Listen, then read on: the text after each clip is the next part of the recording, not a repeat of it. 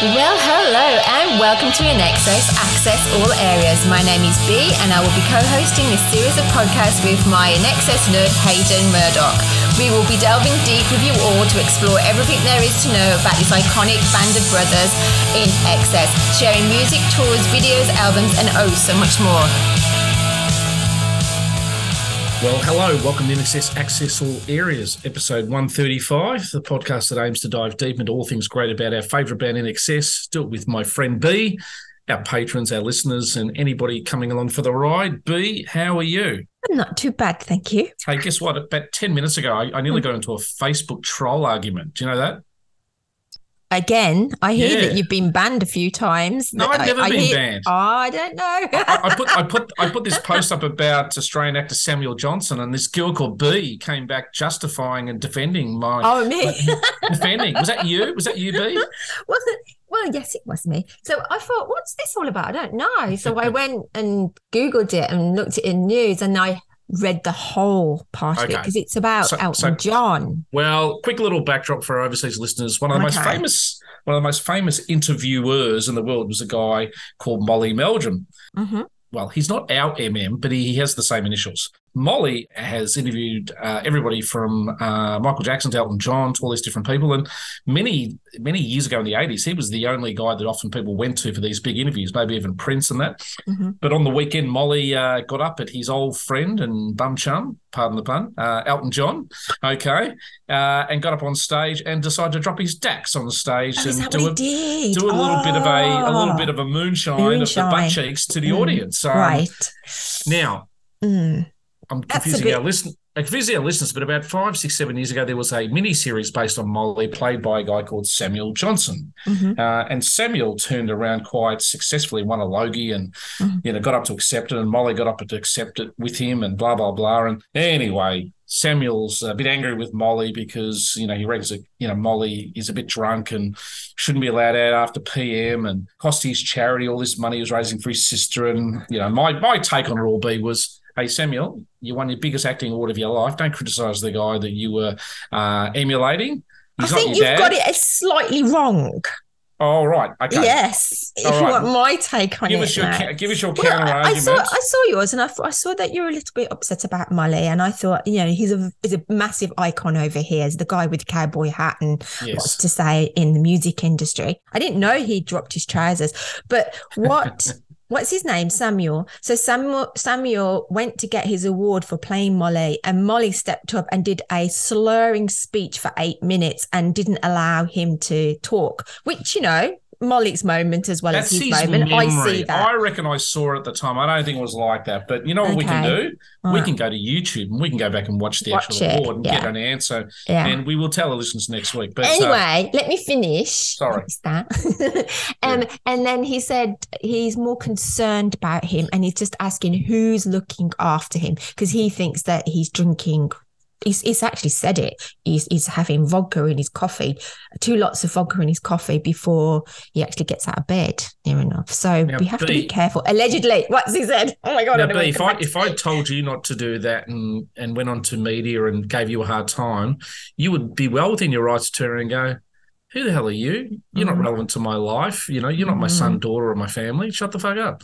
Okay. Be interested to see who else has got things to say about that, him dropping his trousers. I feel like I'm doing a rant, aren't I? Well, we may as well get it out of the way. Maybe I have a soft spot. Sorry, everybody. This is an InXS podcast. We will get onto it. And Molly actually was my mum's first boyfriend in real life. Pardon? Really? Yes. Now, Molly did. He turned gay. He did turn gay, so I do blame my mum for that. It's your mum's fault. But no, they grew up in the same town and they were part of a community, and they went on a couple of dates back in the 60s. But we should let that go by the by. B, how's your InXS week been? Wonder when you were going to ask me. My InXS week was pretty busy because I started decluttering, as you do in January. Do you do that in January? I did think it a on lot the weekend of with people the do. kids. Yeah. Look, we don't want to go too much into diatribe, but I bought 3 big tubs from Officeworks on Sundays. They're kids. There's 3 choices to what we're putting in these buckets. The 4th choice is the bin. Right. So we did. But is there anything you've been decluttering in your INXS portfolio? Yeah, well, I've started from that corner of the room and come out and found things. And because you said, we need to start categorizing what. Anyway, I come across Kirk's picks and I thought, you know what? I'll just put these out onto the pages and see what everybody thinks of them before we put them on eBay. Well, guys, thank you. Thank you so much. The donations that you've given us, so overwhelming. You are absolutely wonderful. And we've gained patrons from it and listeners from it. And Kirk, thank you. Thank you so much. And if you have any more, let me know. Fantastic. Yeah. And did I correctly see that our friend in Brazil came up with her Michael and Pitcher's contribution? Or we going to auction with that? Oh, I don't know, actually. I'm going to do that while you carry on talking. But if not, I am already prepared. Okay, we've got a raffle ready to go. Right. So we'll talk about that later. Well, I'm going to jump a little bit ahead as you do your little research on that. And normally in our introduction, we talk a bit about the topic of the week coming up and a few other things. But I thought that this is an interesting week for us because I guess at the time of recording, it is 2 years nearly to the day that we lost Chris Murphy, the Svengali impresario, manager of the band, the guy who was sort of the 7th member, as they say. 2 years later, I guess it's probably a little bit of a poignant time for his family and those around him who were very, very important in his life. And also at the time of this being released, it is Michael, and would have been Michael's 63rd birthday. So I thought we would basically cross-pollinate the Michael and the Murphy this week, B. So we are going to do a little bit of a Michael versus Murphy. It does sound a bit like Jason versus Michael, the horror movie. But we thought we would just do a little bit of a deep dive into the Michael versus Chris Murphy fracas that did actually, look, there's a lot of successes that came their way, and I'd like to think there was more good than negative in their relationship over time, but there was at a very important juncture where they had a bit of a fallout, and I thought we would talk a bit about that today in our topic, just to really go through what actually occurred, what sort of created sort of the different sort of platforms, but also, I guess equally, what, they also did well together. So we might just, talk deep a little about their relationship. And in life, relationships are nuanced. They're not just sort of all, beer and Skittles. B, we've had our odd punch up, haven't we, in our time? You've laid a few left and right blows on me. And excuse me. and I've put a couple of feathers back your way. So, but this podcast aims to be honest. It aims to, not sugarcoat things. And Michael and Chris Murphy had a fallout, and there was obviously some reasons for that. But they were also very, I think, symbolically, probably the 2 most ambitious guys in the band. And maybe sometimes that ambition did clash a bit. So I guess we'll talk a bit about that today in light of this being a week where one passed and where one was born. But equally, you do need sometimes 2 opposite sort of, well, maybe not opposite personalities. Sometimes you need 2 alpha males or bulls in the paddock to get the best out of each other. And I'd like to think that that's, the majority of their relationship. So we'll dive deep a bit later and explore that as well. Oh, imagine if I was a man then. Anyway, but going on from that, I actually did reach out to Stevie, who is Chris Murphy's daughter. So I want to say hi to you, Stevie, and our love goes to you from everybody to do with the podcast. This is going to be interesting because you've just completely changed the topic of what we were going to do, haven't you? Well, a little bit, I have been itching to get the Gary Beers one out, but we keep getting these little milestones of dates, and we always want to pay homage to these dates. And I think, every year in the calendar, it's important that we do have some reference to Chris, and I said a lot of the great things he did. And also, as I said, at the time of this going out this Sunday, it actually will be Michael's birthday. And you, B, I think in about an hour's time, are heading off to the Live Baby Live gig, aren't you? I am. So, yes, you'll be able, if you're downloading later, you would have seen me down at the gig with the boys. I'm not going to spoil it. You would have seen her on stage. Oh, are you frozen? I'm going to take a photo of that. Shut your mouth up like a kid. You're scared to have a heart. Losing grip of what really matters because you don't know where to start. With a star fight for a friend, the things you do are so in tune with what you're gonna hate. What's giving you the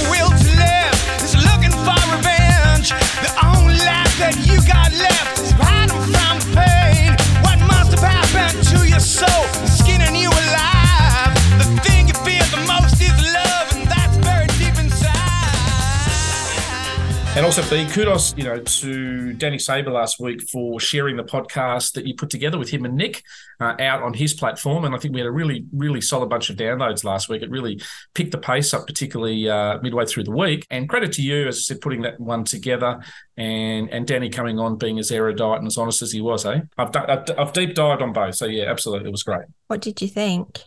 I just said what I thought. I said, well done to you. It was really honest and very erudite. No, let me finish. Yeah.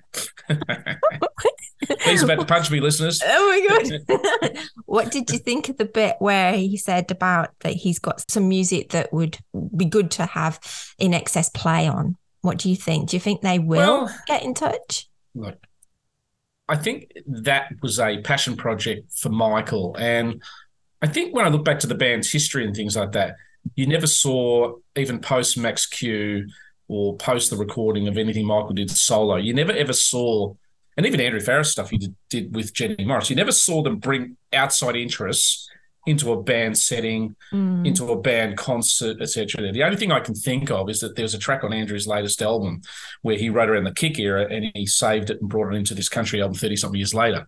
Generally, outside projects generally stayed outside. So I don't know that sort of Andrew would have an affinity towards it.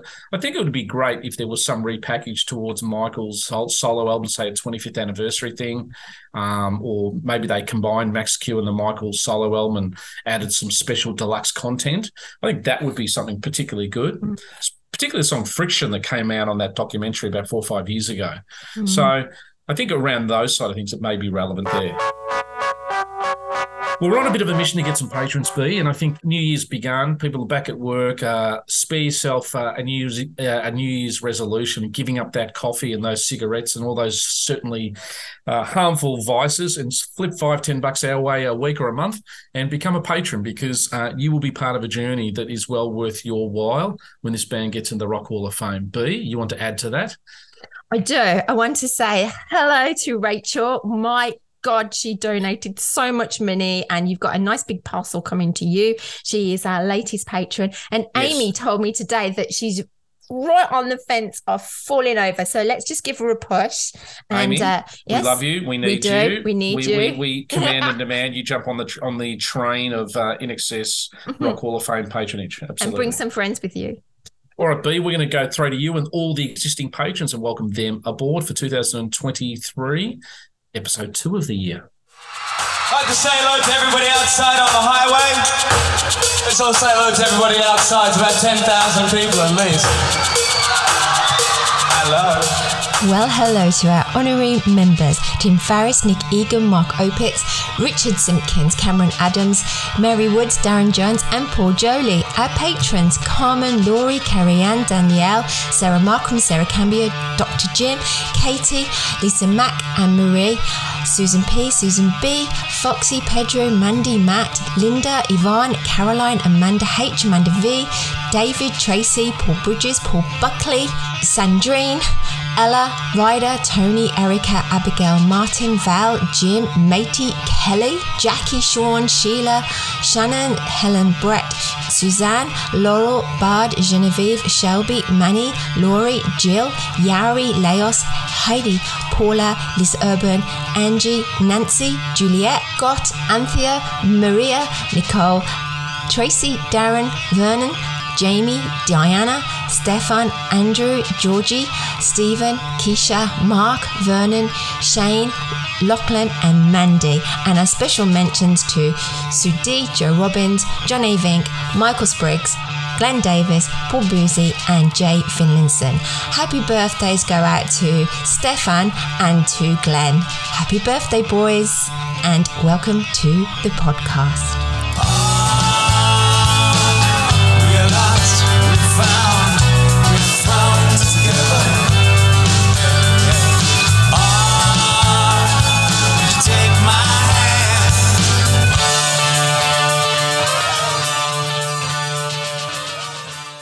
All right, B, what's the time for? It's time for the news. Hi, this is Sarah from Sydney. You're listening to INXS Access All Areas, and now it's time for the news. All right, B. Well, in Chart Watch this particular week, a little bit of a slip from the very best of. It has gone from 25 to 34, but had a little solid December-January bump up. The album, though, is still number one on the Australian album charts. That is for Australian artists on the Australian ARIA charts. So it's number one there, and then it's 25 in the overall artist chart. Also, Kick, though, has moved up to number 9 in the Australian charts. That is the Australian band charts. So well done to that. And also a little bit of self-interest, B. We had a big jump from 137 to 16 in the Canadian charts. So thank you, Canada. It must be very cold and icy over there at the moment. You've got nothing to do other than listen to us. But we do thank all of our Canadian listeners, Vern and the gang, and everybody there who's jumped on and had a bit of a listen, and all newer listeners in the last couple of weeks who have figured us and found us. Hi, this is Lisa Mack from Brisbane, Australia. Hey, check out the INXS Tribute Band page on the INXS Access All Areas website and get all of the full tour dates. And now it's time for Gig Watch with Hayden and B. Cheers! All right, Nettie, Gig Watch in a couple of hours' time. Can you tell us a little bit about the Live Baby Live gig you're going to tonight? Any information there you want to share with the listeners? Okay, well, it's at my famous local now, the Hoey Moe. It's getting some great people coming down there. And the Live Baby Live boys are Simon and Justin, who are our main men. And I'm going to be sharing a bottle of wine with them, a very special bottle of wine. So, yes, onto our socials, and you'll be able to watch that. Also, too, a little bit of news, B, a little bit of a comic deep dive. There's another horse race with an excess element to it, okay? So, new sensation.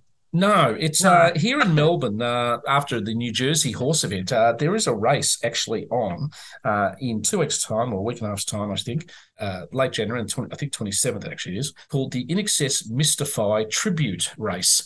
What? So, yeah, so it sounds like the Mystify Tribute guys are sponsoring a maiden race, which is a first-off event in Cranbourne, which is a suburb not far from me here in Melbourne. So if you want to bet on that, that's the name of the race. There's not a horse in it like in New Jersey, but it seems like INXS are entering the pantheon of the racing community. Also, too, I do want to do a bit of a shout-out to a journo called Steve Hoffman, who has a wonderful forum called Musical Forum, and there's a great little fan page called Who Likes INXS, with lots of really up-to-date and historical information if you like fan chat rooms. Obviously, we have ours, and there's many out there, but this one is I really encourage, and it seems like there's quite learned and smart and relevant fans who contribute to that page. So well done to Steve Hoffman. Also, too, I want to give a bit of shout-out to the newsletter team, B. Now, do you want to just, for everybody's benefit, list who contributes to the newsletter every week? Right. So we've got our girls, who are Danielle, Laurie, and Foxy. Does Genevieve do a little bit with that or other things? Genevieve helps me. She does a little bit, but she's more, she helps with our graphics, and she's got amazing video ads at the moment. So I hope you're enjoying that. Yeah. But I always love, just the content there, and I'm just having a bit of a look the other day. There's a great tribute to our dear friend Tony, who passed away over Christmas and New Year. There's a great little link to the Green Day cover, and I actually opened up that Green Day link to actually watch their Don't Change cover on New Year's Eve. There's a great little thing with Chris Scafaro and his print there that obviously is very nicely donated, along with a fan deep dive. Now, there's Mark Bartlett is our fan of the week. Well done, Mark. We love the answers you gave as a deep dive fan, and thank you for your contribution there. Just add to that. So the newsletter, first of all, yes, thank you, girls. You're doing a cracking job on that. You do need to be a subscriber to get that newsletter. It's very easy to do that. You just get onto our website, and it's headed newsletter, and you subscribe. It's free to subscribe. And if you want to pass it on, brilliant. And also, too, there's a handy little nostalgia section about This Week in Time, that the team go out and research, what happened at this particular day or week in time. Could be a song or a concert or an album release and things like that. So, just a kudos to all the team and the girls who were working behind that. Yeah. And also Mary's now got her kits back on. So there's a link there for those, and also how to get hold of those free books from Clemo. Now, you mentioned Chris Scafaro earlier. Now that's still ongoing. We're still waiting for everyone's reviews to come through. Me and Hayden are going to sift through and find out who's the best one. I love David Gaunt. Yeah, well, if David Gaunt's because David Gaunt's coming over in April, actually. Hayden, did you know? Is he? No, I didn't know. Yeah. Oh, cool. It's going to come and see well, he's not coming to see me, but he's coming to see Sydney first, then Melbourne. So we'll both be able to see him at some point. Awesome. But at the moment, he's in the running to get the print. So, get your reviews out there, guys. Review wherever you want, but tag in the podcast. So just to reiterate the actual concept for people if they're listening for the first time, what do they have to do and what can they win? Okay, we want you to review the whole show or a particular episode, or if you prefer Hayden or me, no, I'm joking on that. But if you want to review the podcast and tag us in, just put the @ and put the INXS podcast, then we'll be able to see it, you see. And we just want to get other people to know what your thoughts are on the podcast. Then Hayden and I will do a review on which one we like the best, and the winner will receive a print. It's worth $600, this print, from the photographer Chris Cafaro, and it's an absolute beauty of Michael. Awesome. Also, just to add to a couple of things, the INXS website, we spoke a bit before Christmas, that fans can get on and relive their favourite fan experience, be it sort of concerts and things like that, and be able to sort of send that through to the website. As we said, through management, we will be able to, liaise with management and pick a fan of the week and be able to have them come on to an episode and just recount their fandom experience. So please keep doing that. I think that might cut out in around February in terms of submissions. So don't be lax. Get your details in on the INXS.com website, and that should help you.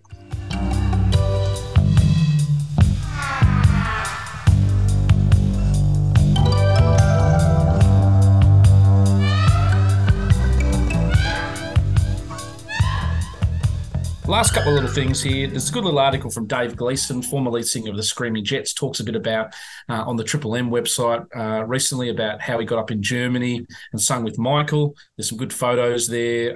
That's around the 93 tour. I think the Screaming Jets were supporting INXS. And there was a little bit of a chance he may have become the lead singer after Michael, but he might have had a few too many to drink at a cricket event where the band were at, and Chris Murphy didn't take too kindly. But Chris Murphy originally signed Dave and the guys up, in the Screaming Jets back in the early 90s. So some sort of full circle stuff there. Also, I know you, I think, added to last week's episode, it was with a little bit of sadness that just after recording, the world sort of found out about Lisa Marie Presley passing away. So, we want to, always also express our, somberness to that, because she was, I think only seen a couple of days before on the Golden Globes, and unfortunately had a chronic sort of cardiac arrest that she couldn't be revived with. We also lost Jeff Beck, the famous guitarist that only 3-4 weeks ago, Gary on our interview that you'll hear, we'll talk about Jeff Beck in such reference. And I think he's actually really regarded as the best sort of guitarist of all time, really, rock and roll guitarist. And he passed away. And also for today here in Melbourne, a very famous Australian singer that was my mum's favourite singer. There's a lady called Renee Gayer, who unfortunately she passed away at 69, and she had such a fantastic voice and more known down under for here, but she did sing backup vocals for people like Joe Cocker, people like Sting on that song Be Together Tonight on his solo album. Great soulful voice. She unfortunately passed away at 69. So RIP to those people. And bloody January keeps striking, doesn't it? Just reference back to Jeff Beck. I don't know if I mentioned it or not. I put it in my notes, but I don't know if I said it last week. But he actually won the Rock and Roll Hall of Fame twice. Did you know that? Well, he's been inducted, I think, with the Yardbirds, I think, with Eric Clapton, then maybe as solo artist and things as well. So I think Clapton's been inducted 3 times, same with McCartney and that. Yeah, and when he got up, he did his thank you speech, and he said, thank you for those that got in me, and then did that and thank you not so much to those, and gave the bird pretty famously on stage. It was pretty well edited, and you saw Ronnie Wood in the audience cracking up. Right. Well, I bought a single from Jeff Beck and Rod Stewart, which was the Curtis Mayfield cover called People Get Ready that I think they released in the 80s. I bought a single of that and loved it because it had Jeff's guitar playing and Rod's vocals, so it's always a bit of a favourite. But and he's got an album out with Johnny Depp, hasn't he? Well, I think Johnny Depp was at his bed, so already passed, but he was working on an album with, I think, him and Steve Stevens, and which is Billy Idol's guitarist, and a couple of other people. So, yeah, I'm sure he's got a lot in the vault, and at 78, I guess he had a pretty good innings, but probably slightly not long enough for everyone's liking, you know. All right, B, that's the news of the week. Hey, this is Tim Farriss. Big shout out to Hayden and B. Also want to say hello to all the listeners and INXS fans. Thanks for listening. I love you, Hayden and B. You're doing a great job. Keep it up.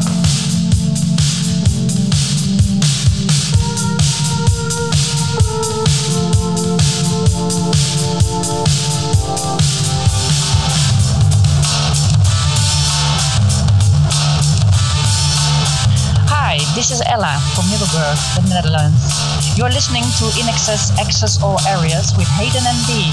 And now it's time for the topic of the week. All right, B, we're going to talk about Michael versus Murphy today. I guess, as we said a bit earlier, unfortunately, the sad passing of Chris was just on 2 years ago. And as we released today, it is the anniversary of what would have been Michael's 63rd birthday. And I thought it's an interesting sort of topic to talk about. We wanted to try and recognise both of these really strong, ambitious forces this week and give acknowledgement to their input with INXS. But we thought that it'd be quite interesting to talk a little bit about just their relationship. It'd be easy just to do a big puff piece on, they had a fallout and all the negatives and things like that. And we'll probably talk a bit about that. But upon doing a bit of research with this discussion, as much as they were different, they were quite similar in their ambition for INXS. The way they went about it was completely sort of different. And, you know, Chris is probably very much the controlled sort of managing, protecting mechanism of the band, whereas Michael's the ambitious, daring, risk-taking, but equally protective sort of member of the band.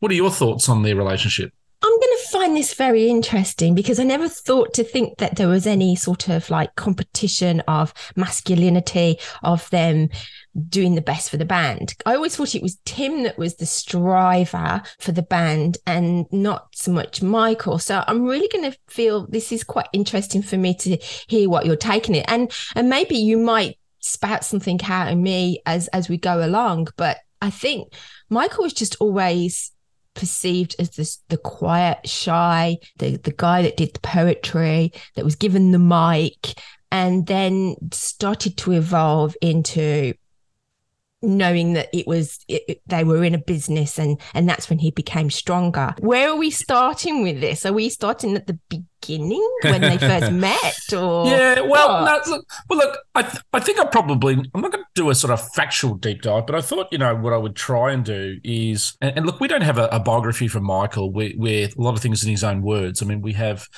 plenty of books written about him and you know, plenty of footage and interviews about him. Chris, having done a biography and a deep dive into his career and with the band and talking about Michael, we do have on the record certain sort of information. And well, what I gained from reading Chris's book is you've got a guy who made a career decision to give up sort of, I guess, working with his ticket agency and a whole bunch of projects and threw his hat into the ring to manage INXS. And they came to him. They were very, very impressed with what they thought his management skills could be. And if you are going to be that type of person, you're going to have to exert certain traits in that particular role. Now, for those who obviously, you know, work within Chris's bubble, you sense that, you know, he was pretty committed, pretty loyal, pretty conscientious about anything that could gain betterment for INXS. That was his mission statement. Like anything, he probably pissed a lot of people off along the way. And, you know, through our interview process, I guess, you've got this sort of real juxtaposition where there's been a lot of our interviewees who have gone like, without Chris, this and this and this would have never happened.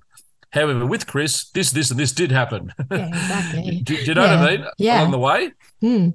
And I've often quoted Don Henley's, reference to his manager, Irving Azoff, who said, look, he might be Satan, but he's our Satan. Yes. And it's probably a thankless role. Like, I'm going to start with the Chris Murphy sort of understanding. Mm-hmm. It's probably a thankless role when you're out there fighting, promoters and arguing for, record company arrangements and deals, and think of he goes into Cell Kick and had to sort of keep a nerve there on behalf of the band. So I don't think any of us would underestimate or mitigate anything Chris did to become successful in managing the band. His alpha male sort of characteristics, though, were probably competing with Michael, who wasn't really an alpha male. He wasn't that type of rock star that got up there like a Liam Gallagher and, who else was there? Was pretty outspoken singers who, probably Anthony Kiedis, and some of these guys are pretty, a little bit controversial in their own way. Michael's probably the quiet achiever, but But we can't underestimate Michael's, ferocity and loyalty and commitment to INXS and drive to succeed, because without that, and with the pressure that he undertook being the front man, was something that probably Chris himself would never have to contend with. And that pressure we know ultimately, weighed down on Michael. But I think they had two completely different styles as to how they went about their craft, but ultimately the same outcome, and that is they wanted the best for INXS. They both realised it had an integrity. They wanted to succeed, but how Chris went about it was probably different to how Michael went about it. Well, slightly more aggressive maybe, and the way that he read up about the industry, whereas Michael was more about how other bands were being perceived.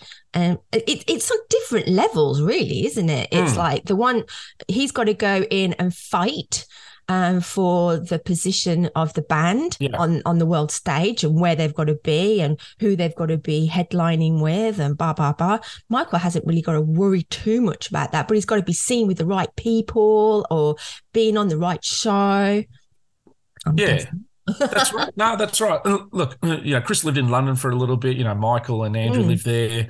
But I think ultimately Chris was an Australian homebody, loved being out on the farm when he was off tour and different things. I think there was just an interesting quote sort of in Chris's book that I think sort of represented how he didn't quite understand Michael. And he sort of said on one of the pages there, he said, look, I was worried about Michael. He seemed to be only interested in sort of girls and Harleys. I was worried about his lack of hobbies and things. And I think when we look back at the documentary, I mean, Michael was just as happy driving up into the French hills, smelling the beautiful flowers, and going to Copenhagen and France and watching looking at the art and the galleries. Michael was a bit more of a deeper intellectual than I'm not saying Chris recognised. I don't think Chris was a commercial guy. Michael was an artist, and there's a natural juxtaposition between those two things. Commerce and artistry often conflict. Yeah. They repel each other. An example being, when it came to the end of the Kick tour, Chris was almost dumbfounded that the band somehow wanted to have a year off and then effectively, I guess, lose what he perceived as the momentum gained. Yeah. He was like, well, yeah, what are we doing next, guys? Let's go back in and record. It's been 18 months.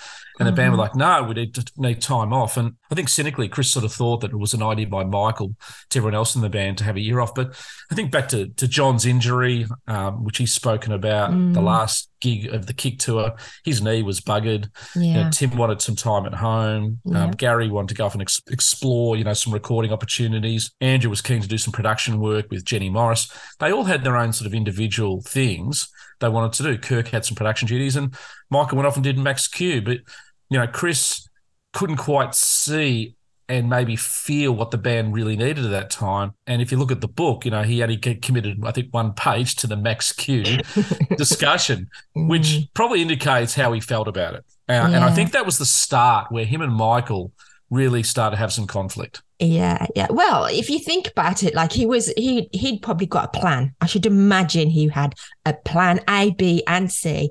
And plan A was that this momentum, as you say, especially after Kick, it had all that money not into the band, into the filming of it. He wants to keep that going. And then the guys are going, no, let's have some time off. Where's plan B? You know what I mean? He was a go-getter. He was, like I said, a slightly aggressive. He needed to get it done, it be on his time. Whereas the boys are, like you say, creative. Yeah. I think also, too, one of the fears that, Chris naturally had, and I think he got this wrong in hindsight. I understand why he thought at the time, but he said, bands don't really break up because they don't sort of, like each other at the end of the day, although sometimes that happens. He said sometimes bands mostly break up because they lose the lead singer. And Chris was very much like, I've done the research and data on this, and it was something he says in the book, I've done the research and data and this is what happens. But breaking up is, using a random set of examples in the past to then say, well, that could happen to INXS. Despite Chris's research and data, underestimated, I think, Michael's loyalty to Andrew and the band. Mm-hmm. Michael was fiercely loyal right up until the end to the band. We've done plenty of interviews with Andrew and different people who shared that sentiment. One of the ways you do break up, and I think is something that Michael had said around the Max Q time, is that if you don't let people go off and explore their creative juices, don't let them do other things. I mean, the Eagles, as I said earlier, they broke up at the end of the Long Run album tour, but that's because their manager, a lot of the time in the industry expectation was go off, record, tour, come back, record, write, tour. There was this bubble where it was almost like year in, year out. And INXS decided just go, hey, look, it's been a steady incline, but they've had 83, album, 84, The Swing came out, 85, Listen Like Thieves, 87, Kick, and then all the ensuing tours within. And going back to all, 1977, 11, 12 years in, they just want a bit of a rest. And that happened to Duran Duran as well, don't forget. They stopped for a while and they both had different projects. But they, it was that creativeness that then brought them back together. Well, you're right. That's a good thing to reference. I think Simon and Nick Rose went off and did Arcadia, and then you had the other guys go off, and John did the Power Station. Yeah. One of the things is said the trajectory, when bands go off and do some of their own things, they can refresh. There is a creative juices like this is a silly analogy, but think of it, our 2-3 weeks off at Christmas time. We come back a bit more fired up in the new year. We're like, I got this idea, got that idea. Now, extrapolate that to a band scenario. Well, I think of Michael singing on the X album when he came back.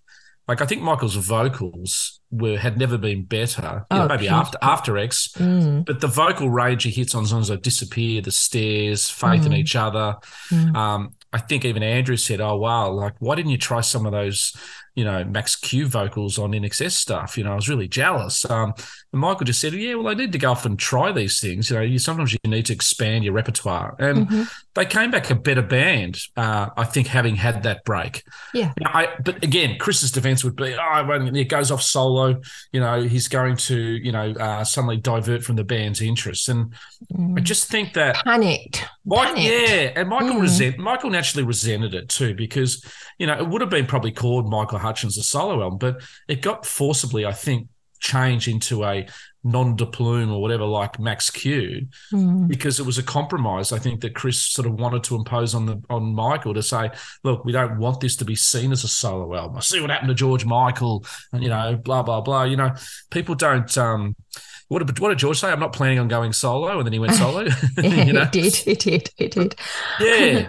So it was like this compromise, but I reckon Michael also in the back of his mind goes, I've made this fantastic album, yet I can't use my name to market it. And in America, Michael was at his peak. I think he would have made a lot more inroads. And again, Chris, you could say the word sabotage, and that's probably a bit aggressive, but by not allowing the asset that Michael had, which was his stage name, to go on the front cover of that album, probably hurt the sales, let's be honest. Yeah, very much, yeah. But then, like what John said the other day about... Deepest Red? Yeah, Deepest Red. Yeah. It makes it more... magic? Maybe. No, but I think maybe more special, I guess. I sense from John the way he was speaking, there's a bit more reverence behind it and things. And those words crush you flat like your skull's under a brick. And the food so damn strong that it makes you sick. And you can see right through those eyes that make you feel, that make you lie. And you're taught to hold high, yet you won't know why. Dumb values forced upon you by the living lie. Whether it's God or the bomb, it's just the same, and it's only fear under another name. Whether it's God or the bomb, it's just the same, and it's only fear under another name. Whether it's God or the bomb, it's just the same, and it's only fear under another name. Whether it's God or the bomb, it's just the same, and it's only fear under another name. Whether it's God or Yeah, so I think the seeds were started to be sown around that particular time. Like, any productive relationship, and B, I'm not married, you are, but you've had 20, what is it now, 25 years? 28. No, actually 29 this year. 29, like, kudos to you. I mean, I can't begin to understand how you do that, but any relationship, you can't just say, they never got on and this is the fallout. I mean, Chris and Michael were driving forces behind the band. in terms of Michael's lyrics and artistry and symbolism, Chris's, management plan and probably Andrew's writing. I mean, they really were the, and I don't underestimate the contributions of the others. I mean, Tim had to lead the band in various ways, but if you look at the musical output and you look at the career trajectory and marketing, Andrew, Michael and Chris were pretty pivotal to that. And I don't think the other members would shy from that. So having said that, I think those seeds were sown a little bit there where, the album wasn't really sort of marketed. It wasn't sort of like, Michael could put his name on it and then tour with it. I think Michael always talked in interviews that we saw with Ollie about touring and getting out and doing some gigs, but they never played it live. And that probably gets back to sort of maybe just the pressure, whether direct or implied, that was sort of exerted on Michael from management and from Chris, which is a bit sad because we'd love to have some footage of seeing Michael play some gigs. Imagine going to some of those gigs. It'd be fantastic to have that on reel, wouldn't it? There's a fair few interviews of him, though, being interviewed for the actual album. Yes, that's right. Particularly in the US, Michael went over with Ollie and they did some really good stuff there because they filmed some clips over there. But I think, going back to Michael, the more we've got to know Michael through the documentary from Richard and, I guess Tina's book and various other people who've come on our podcast, I think Michael's loyalty to the band and commitment to come back and resume after Max Q was never in doubt. It was never going to be that particular way. And then you look at the output from there. They had X and had the big growth with that into Europe, and that led to Live Baby Live, which was fantastic. That led into the Welcome album. And then obviously post-Copenhagen, they had the Freedom Deep issues, the Full Moon issues in terms of Michael's illness and injury. I think, leading towards later on, when Chris ultimately came to resigning from the band, there definitely was a fallout in those stages around 1995 with Michael and Chris, and Michael was going off recording his then actual solo album at that particular time. And that was interesting. The time Michael did that in 95 with Andy Gill and everybody was the same year that Chris resigned. And I do know they had their last meetings together and last conversations were arguments, which is a bit sad. And I think Chris and Michael, for that case, probably regret that. Yeah. Fly on the wall, hey? We don't know. We don't know. That's right. Only guess, I suppose. Yeah. But, I guess after that, Michael, sort of almost abandoned the, solo album and recording it and got into recording Elegantly Laced in 96. And I think Andrew and Michael were really excited about going to Canada and recording together and, getting away from the Fleet Street press and all of that stuff that Michael was going through. And again, going back to Chris, if you are the manager of the band, and your probably number one marketing asset is Michael, you probably go to bed at night time worried because particularly around 95 when things were going off the rails a bit, I think he felt like Michael just wasn't listening to his advice anymore, and Michael was growing to a certain way and we know he got angry and we know he had outbursts and he was not the Michael wasn't himself. The same Michael, no. And I think Chris ultimately said, well, I can't really control things anymore. As a manager, I need to control, the optics. And, he had a young family and just goes, look, maybe it's just time, and it was sort of sad that they just probably maybe didn't get to that point of, reconciliation, but it was probably something that, their bust up probably did affect Chris then going, why am I here? What am I doing? Why am I missing out on my kids growing up? I don't need this anymore. And I can understand being in business myself, working with assets or people who don't buy into the vision. And at the same time, I understand Michael, who was like, Chris is running around trying to say, I want to be Nick Cave, Michael probably was a frustrated superstar. He probably was jealous of the Black Grapes at that time and the Nick Caves and the underground stuff because he was the Michael, as we know, put on the Michael Hutchins cape and have to be Mr. Charisma cape, that Mark Opitz has said. I wonder if Michael changed. I mean, it obviously changed with the head injury, but I wonder if he changed because he was more on the London scene more than when he was. Before that, he would have been in France or in Australia.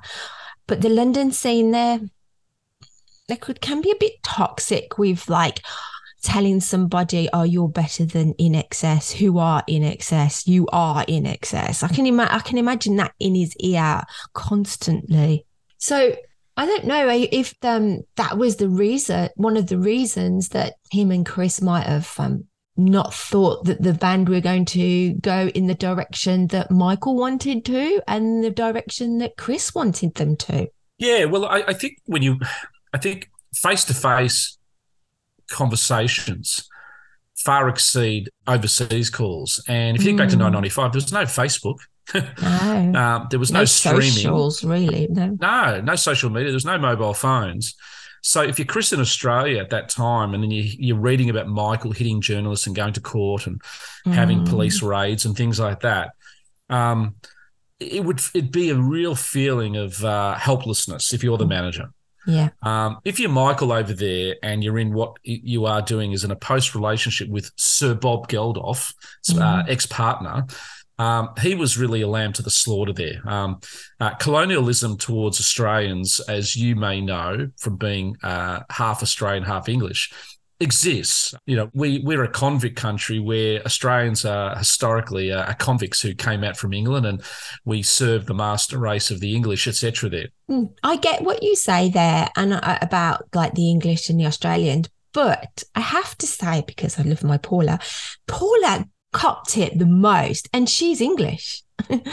It was like, why? And why would Michael leave Helena for Paula? You know, look how beautiful it is. And I had to have this conversation with someone the other day. Well, Michael was an intelligent guy and he loved intelligent women, and Paula was an intelligent woman and she equaled him. Yeah. Look, I don't want to get into a sort of a Paula credibility. I know you're a Paula girl, a Paula the fan club. The thing that Michael probably suffered a little bit is he had, with Paula, he had somebody who was, as you said, highly intelligent, but she knew how to work the London system. She knew the Fleet Street Press.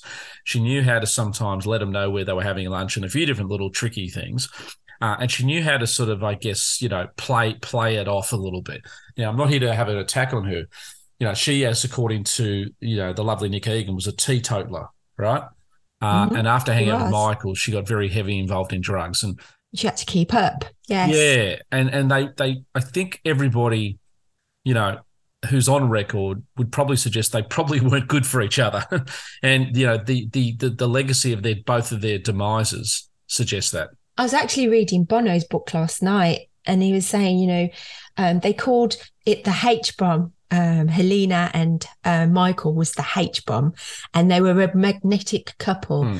And then when they dissolved and Paula and Michael got together, it was like another magnetic couple. And comes down to this, when you take a look, gotta find a reason, find it out, what the funk is about. All lovers take a look around, for the cut your roses down. All the body's bones and blood, don't they know that love is around? Make the way to the pain, you got no one's playing. Put a rope around, rush into the ground, all in the name of love.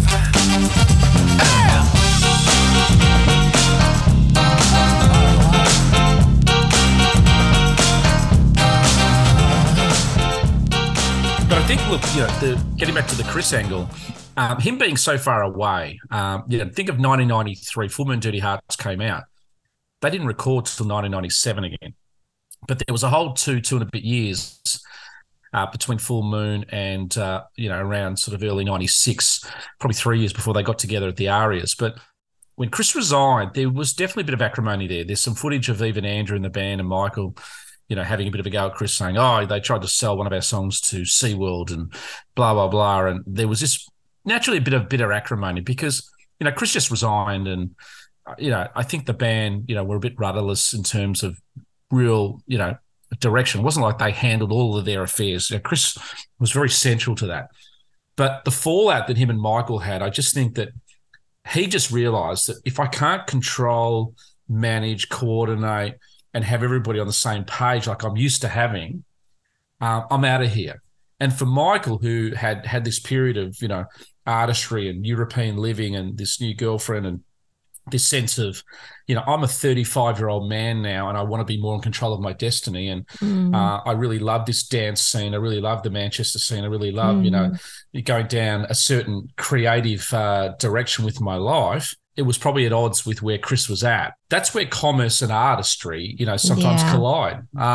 It takes a brave artist to turn around to management and say, hey, go off and sell this for me, which is what they did with Kick. I mean, Kick is a very weird album. It sounds normal now because we've heard it so many times, but it's a weird album. Yeah. It's like 12 singles and really catchy, interesting left-hand turns. The first song, it's like, what? and as weird as it was, Atlantic Records in 1988, which was the king of that pop and commercial era of music, looked at it and goes, this is not sellable. This is too alternative. But Chris went in and fought for that. And I guess if you're Chris and you have those wins and you go in and sell for the band and you create a tour that started in the unis and then end up being at massive stadiums, and you had this creative plan. And as you said earlier, which was really appropriate, about that business plan, well, he probably felt Michael was doing everything to thwart the business plan of the band. Around the mid-90s, Chris wanted the band to do a reggae album, remember? Yeah, true. Around that sort of do a Police era there when No Doubt would come out. Go down to Jamaica and do something reggae-ish around sort of the Full Moon Dirty Hearts time or just after that, Look, as I said again, I think for Michael, he was growing as an artist. He had a bit more of a vision of what he wanted to do. We now hear the songs off his solo album. We hear the lyrical honesty off Elegantly Wasted, which we'll be talking about in a few weeks' time. Michael was on his own journey, becoming his own man. And that ultimately what happens. I mean, even the Beatles got to that point, after only 8 years together, that, they just all wanted to break up. They all wanted to do their own thing. George had a cavalcade of songs that, were only one would be allowed to go on a Beatles album. He's like, I just want to go and release all this stuff, i.e. All Things Must Pass. A triple album came out. John went off and did Imagine and Jealous Guy. Paul went off and set up Wings and things. They all wanted to go off and do their own thing. They were just ready to break up. Michael was just ready to become more of his own man. And I think one thing that also Chris maybe does regret is that he was always very careful about not letting Michael go out and do a lot of press. And if he did, having Tim there. And it's something that Chris admits in his own book. He's like, I was a bit conscious about Michael Goff doing his own press. I didn't want to get him getting ahead of himself. So I always had Tim there to put the handbrake on. And again, I think that stuff hurt INXS because Michael would have been a bigger known commodity, maybe more like a Bono or whatever in America, if he was allowed to shine through. Michael was a very insightful speaker. You hear a Michael Hutchence interview, you go back and just go watch them, particularly after Kick, and just see how insightful and how self-aware he is of his craft, the band INXS, what he wants to achieve. He was so aware of the optics. It's often an expression we use now. It's a bit of a corporate word, but he was optically aware of the music scene. He was optically aware of what INXS had done and what he wanted to see them be. And I don't think Chris trusted or knew or understood that as much as he should have. At the same time, I don't think Michael made Chris's job easy by really going off the rails like he did and allowing Chris to do his job to the best of his ability. And you know what? There's only what we know, what we've read. What about all the things behind the scenes we don't know about that either party probably contributed to? So for people out there who want to know sort of what happened with Chris and why he sort of ultimately left, I can't help but think that a lot of it was precipitated just by that inability to be the best version of what he could be as a manager anymore. And, sometimes relationships just outgrow each other, don't they? Well, it was also a family thing as well. He was ready to go back to his family. INXS had a lot of time with Chris and his girls needed him. So that was a big decision to make. I mean, I think we all put family first at a crunch, don't you think? When it really comes down to it, family does come first. Yeah. And they said him, oh, great, we were so happy, Dad. They've had you for 15 years now. We get you back,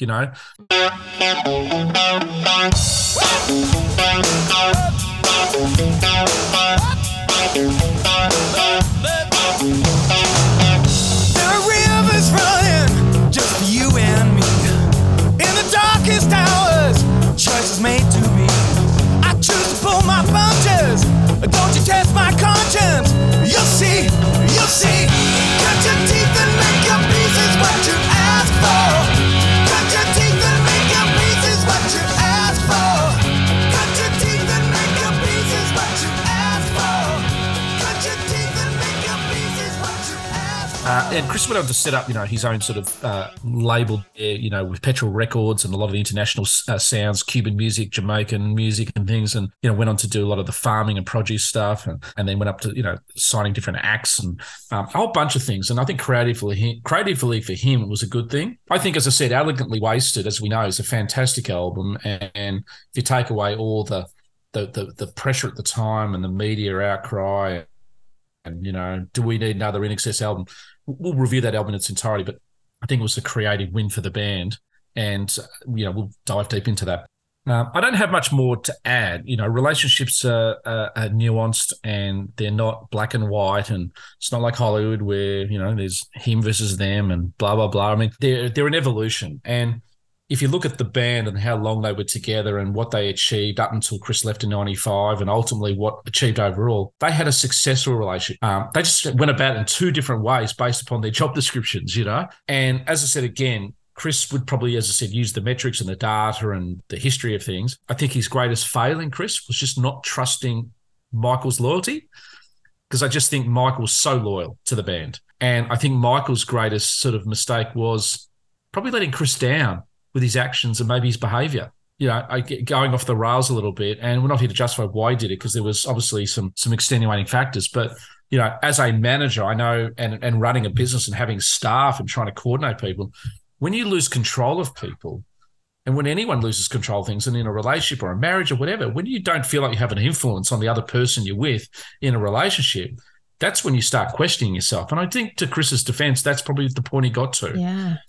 Yeah. What are your thoughts on that? No, you've pointed it out. It's quite black and white on those. That, Michael was a bit of a live cannon, or not so much a live cannon, but, he was a man. He had sights on other things, and which he did when Chris was out of the picture. He got his own manager, which was Martha, which we'll be having on soon. So she'll give us some more insights onto all of this as well. And then he started, auditioning for movies and all sorts of things. He did the MTV little bio of himself going around Hong Kong, if you remember that one as well. There's all these little things that you may not have done if he'd been under the influence of the management of Chris Murphy, because he wanted them to be as seen as INXS. Yeah, who knows what would have happened if they'd all stayed together.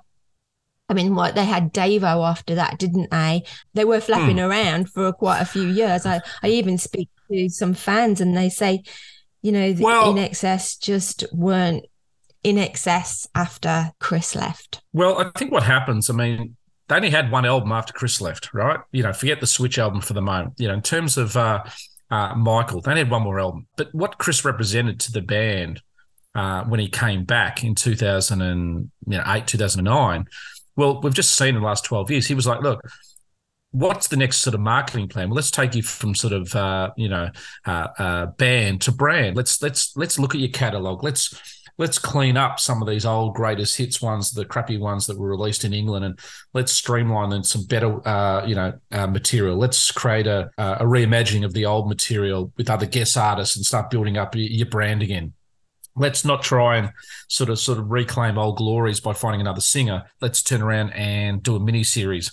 He had a business plan and a strategy. And the facts are that in 2023, when we sit here today, they have the number one Australian album in the Australian charts, and they have an album in the top 40 some 11 years later.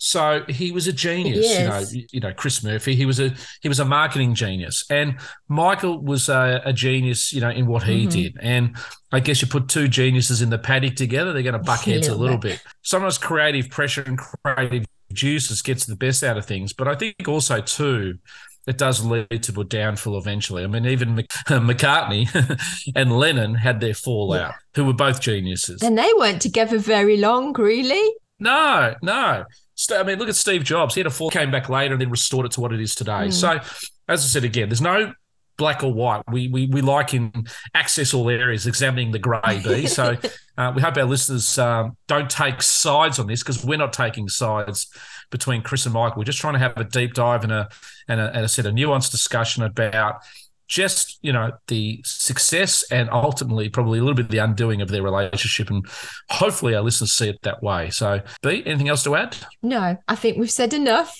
Okay. What we will say is, valet Chris Murphy, it's 2 years since you're gone. To all those who loved you and your family and Sam Evans and everybody behind the scenes in your life, and I'm sure from the band itself, kudos, and we're thinking of you. Michael, it would have been your 63rd birthday today. I like the fact that we never saw old pictures of you. You still look like the lead singing god that you do. You're like James Dean and these people. You're forever canonized in your in time. Happy birthday! I do know, just to slightly tie things up, I do know that Chris in his book does talk about having some dreams when Michael came to him, and he felt like that they were so vivid and so real that he has had some closure with some things. I think it's on page 298 in the book if you want to do a dive deep, but. I do know, he misses him terribly and loved him, and I think Michael's life and career wouldn't have been anywhere without Chris. So kudos to you both. We hope you're up in the big sky having a beer. Yes. or down in the hot embers of hell having a beer.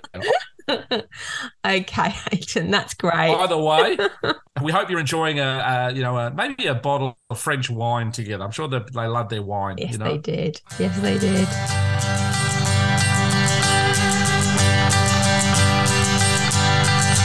And this is Manny from the UK. This is Lisa Mack from Brisbane, Australia. And this is Felicia from Everett, Washington, USA. And that's a wrap. Right, well, that's a wrap. Just gone through Michael versus Murphy. I hope that was engaging for you and the listeners. And I guess, as I said, there's always good and bad in every relationship, and hopefully the good outweigh the bad. Oh, it was great, Hayden. You sidetracked me when I thought we were going to do something else, so it was great. It was really interesting. Yeah, thank you.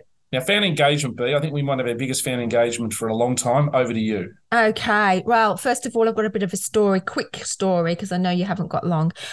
Michelle came into my work, where I work at OPSM, which is an optometrist. She and I got on really well, and she told me that she used to be a cashier at ANZ Bank in the city. And who used to come in and cash his checks?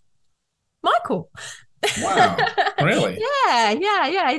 So I said, well, was big he checks? I don't know. It was a check. So he'd come in and get you checks. Cash. She said she was only 20 at the time. So hello to Michelle. She's a diamond. She's listening as well. Yeah. And she says, obviously, she asked for the autograph as well. So she's got his autograph as well. Yes. But I thought it was a really nice story. Well, she probably has a lot of his autographs of his withdrawing money as well on the back of checks. I know. It's funny, isn't it? I'm just like, everyone's coming into OPSM and telling me Michael or INXS stories lately. It's quite fun. You touch the hearts of many around the world. Yeah, well, I talk to a lot of people. and many other parts. Woohoo! So there was I don't know what it was. Oh yeah, I put something out about Prague, about like that you and I would like to go there on a tour one day. And a lovely girl came back to us. I won't name her name because I need to speak to her and see if it's okay to relay her story. But it was a very emotional story. She's only a young girl. She's only in her 20s.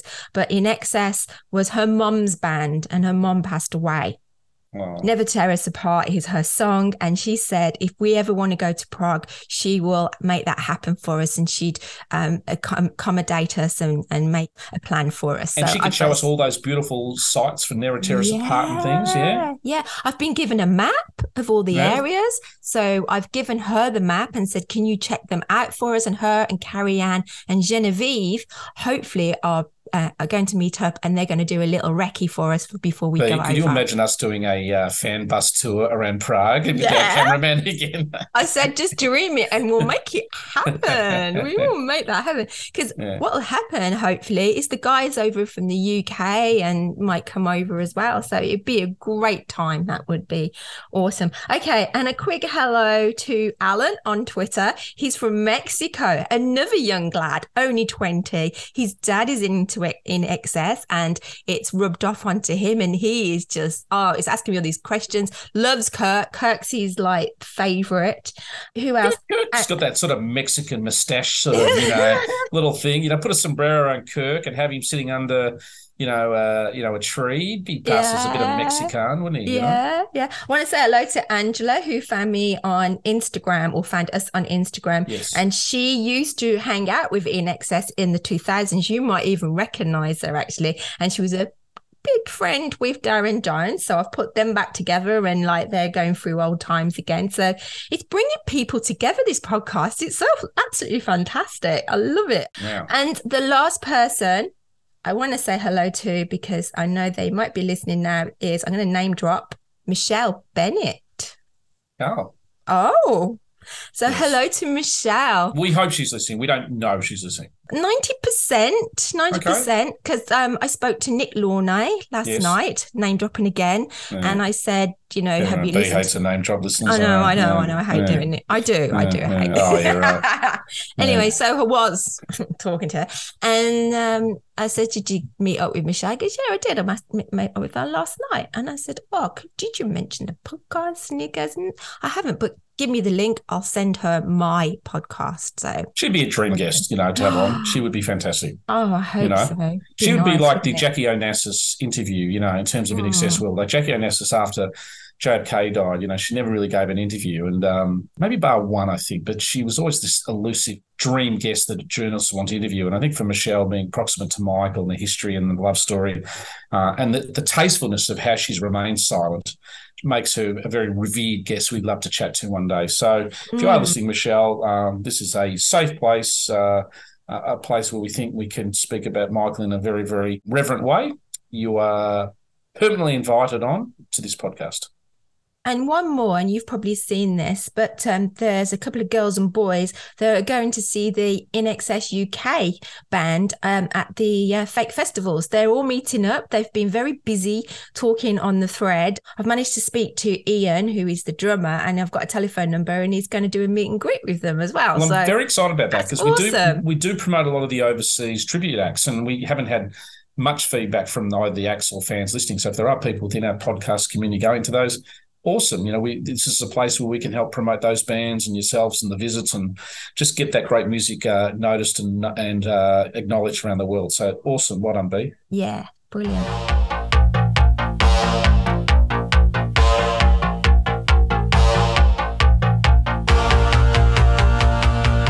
Now, I just had a little fan engagement just come across my phone. I just had a text from lovely Danielle from Pensacola in Florida, and I've said to her I'm going to read it out, but she's just said something along the lines of, looking down here, you guys got me full-time now. Even a surprise operation can't keep me away. You're stuck with me. Which I've said, we are literally recording fan engagement, so I will cite your text. Yes. I won't cite her operation, but I will cite the fact she's recovered, and we're glad that she's back into listening mode as well. Just while you're talking to them, I would, if there's anybody out there that wants to help us, please get in touch. If you've got a skill, probably website's pretty good, anything like that, get in touch with us. That'd be great. Absolutely. Now, B, we've made a bit of an executive decision. Our friend Maria from Brazil has gone into witness protection. She bidded for the Michael in Pictures book and won it, and she's either been taken hostage by somebody, but she hasn't coughed up her money for the book. So we've made an executive decision to put it back on the market to the fans out there. But what we thought we would do is actually just do a raffle. A very Australian tradition is a raffle. I'm sure they're popular overseas, but a good old raffle is very intrinsic to this country. So what we thought we would do is you can buy a virtual ticket for the Michael N. Pitchers book, which obviously, as we all know, is one of the most definitive and the best illustrated book of Michael everywhere. It is the female and occasionally male companion bedside table book, isn't it, B? Okay. Well, the thing of this is they're not in print anymore. No, they that's are right. like gold. These, Yes. you need to get one. Yeah, so what we're going to be able to do is we're going to say the first 50 people who do buy a virtual ticket, you can go onto our platforms, which B will share in a moment, but tickets are $20 each. If you buy 4, 5, 6, 10, 20, 30, whatever, you can buy as many as you like. But we're going to limit the actual raffle just to 50 people out there. Yeah. So if one person buys 50 tickets, there's still 49 other people who come on and buy 50 or 30 or 10 or 1 or whatever. We will then do a live draw that we've done occasionally in the past through our platforms and through YouTube. And we will announce the winner and send it out to you accordingly. But this might go for a month or 6 weeks, B, but we will just give the first 50 people a chance to jump onto our platforms and buy a ticket at $20 each. Hopefully you can be the winner of that, and there's no limit on how many virtual tickets you can get. Exactly. Now, B, anything procedurally they need to know where they could go to do this most likely? I know it's not launched yet. Let's also explain that that will include your shipping and packaging as well. Yes. So, yes. I mean, this book's very heavy, so it's going to include... It'll be over $100 anywhere around the world, minimum. Yeah, So we'll pay for that, obviously. So $20, that's all you got to put towards donating to the podcast, and you might get to win that amazing book. So go onto our website. I think we all know what it is now. It's our name, inaccessallareas.com. There is a page called Fan Engagement. At the moment, because we haven't set up the raffle yet, but you never know, it might be there. But if you go on there, that will explain, and you can see a few photos of inside the book as well. Yeah, fantastic. All right. Now, we have spoken a little bit over the last couple of weeks, the Gary podcast. B, can we get a commitment that you and I are both happy to say that will be the next podcast going out? It will be the next podcast going out. Yeah. I can't say that I can edit it down to 3 episodes or 2 episodes. Let's go with the first episode. Well, we'll just basically get the first one out, and there's a lot of content to share. But it is Gary diving deep on all things about INXS, Ash and Moon, his career, his life, and everything there. So has been we did that a month ago, but through Christmas and other commitments to other podcast topics and birthdays and anniversaries, we've gone with those. Now, in terms of going out today, B, I thought what a tribute song we could give to all those who have dearly departed, from the musical entertainment world, all of those particular things that, I guess have left us with some heavy hearts. How appropriate it would be for us to maybe share this song, B, which we've never played before on our podcast, and I don't think we've ever really highlighted that much, except from when we talked about Michael. And that is that let's go with the tribute song that Michael sung for the Elvis show back, I think, in 94. And it's called Baby. Let's Play House. Let's Play House. Yeah. Okay. Michael sings this fantastically.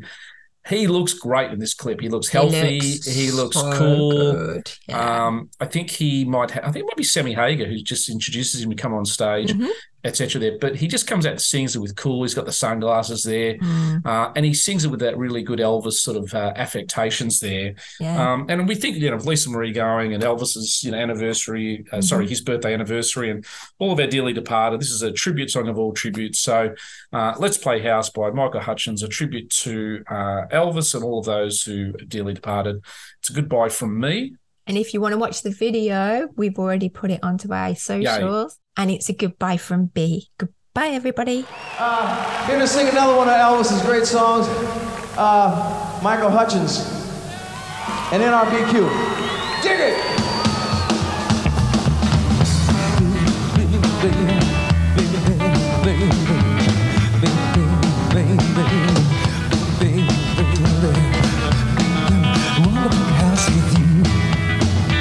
Well, you may go to college, may go to school, may own a pink Cadillac, but don't you be nobody's fool. Now, baby, come back, baby, gone. Come back, baby, gone. Come back, baby, I wanna play house with you. Well, listen, let me tell you, baby, what I'm talking about. Come on back to me, little girl, so we can play some house. Come back, baby, come. Come back, baby, come. Come back, baby, I wanna play house with you. Are we playing, yeah?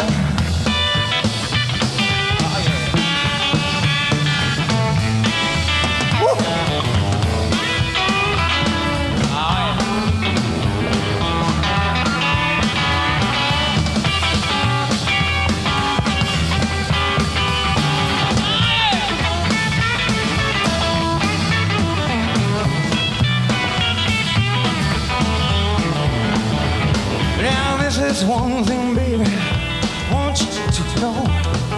Come on back, let's play a little house. We can act like we did before. Now, baby, come back, baby, come on. Come back, baby, come on.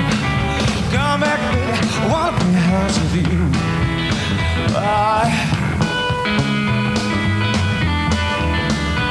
Oh, yeah. It's getting hot here.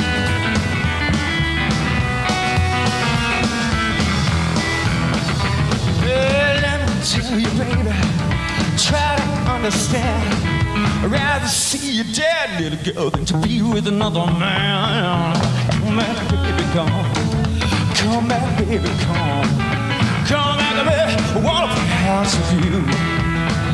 Oh, baby, baby, baby, baby,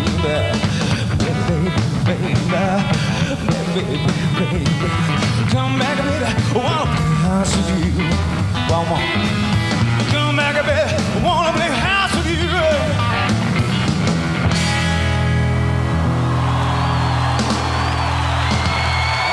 Thank you.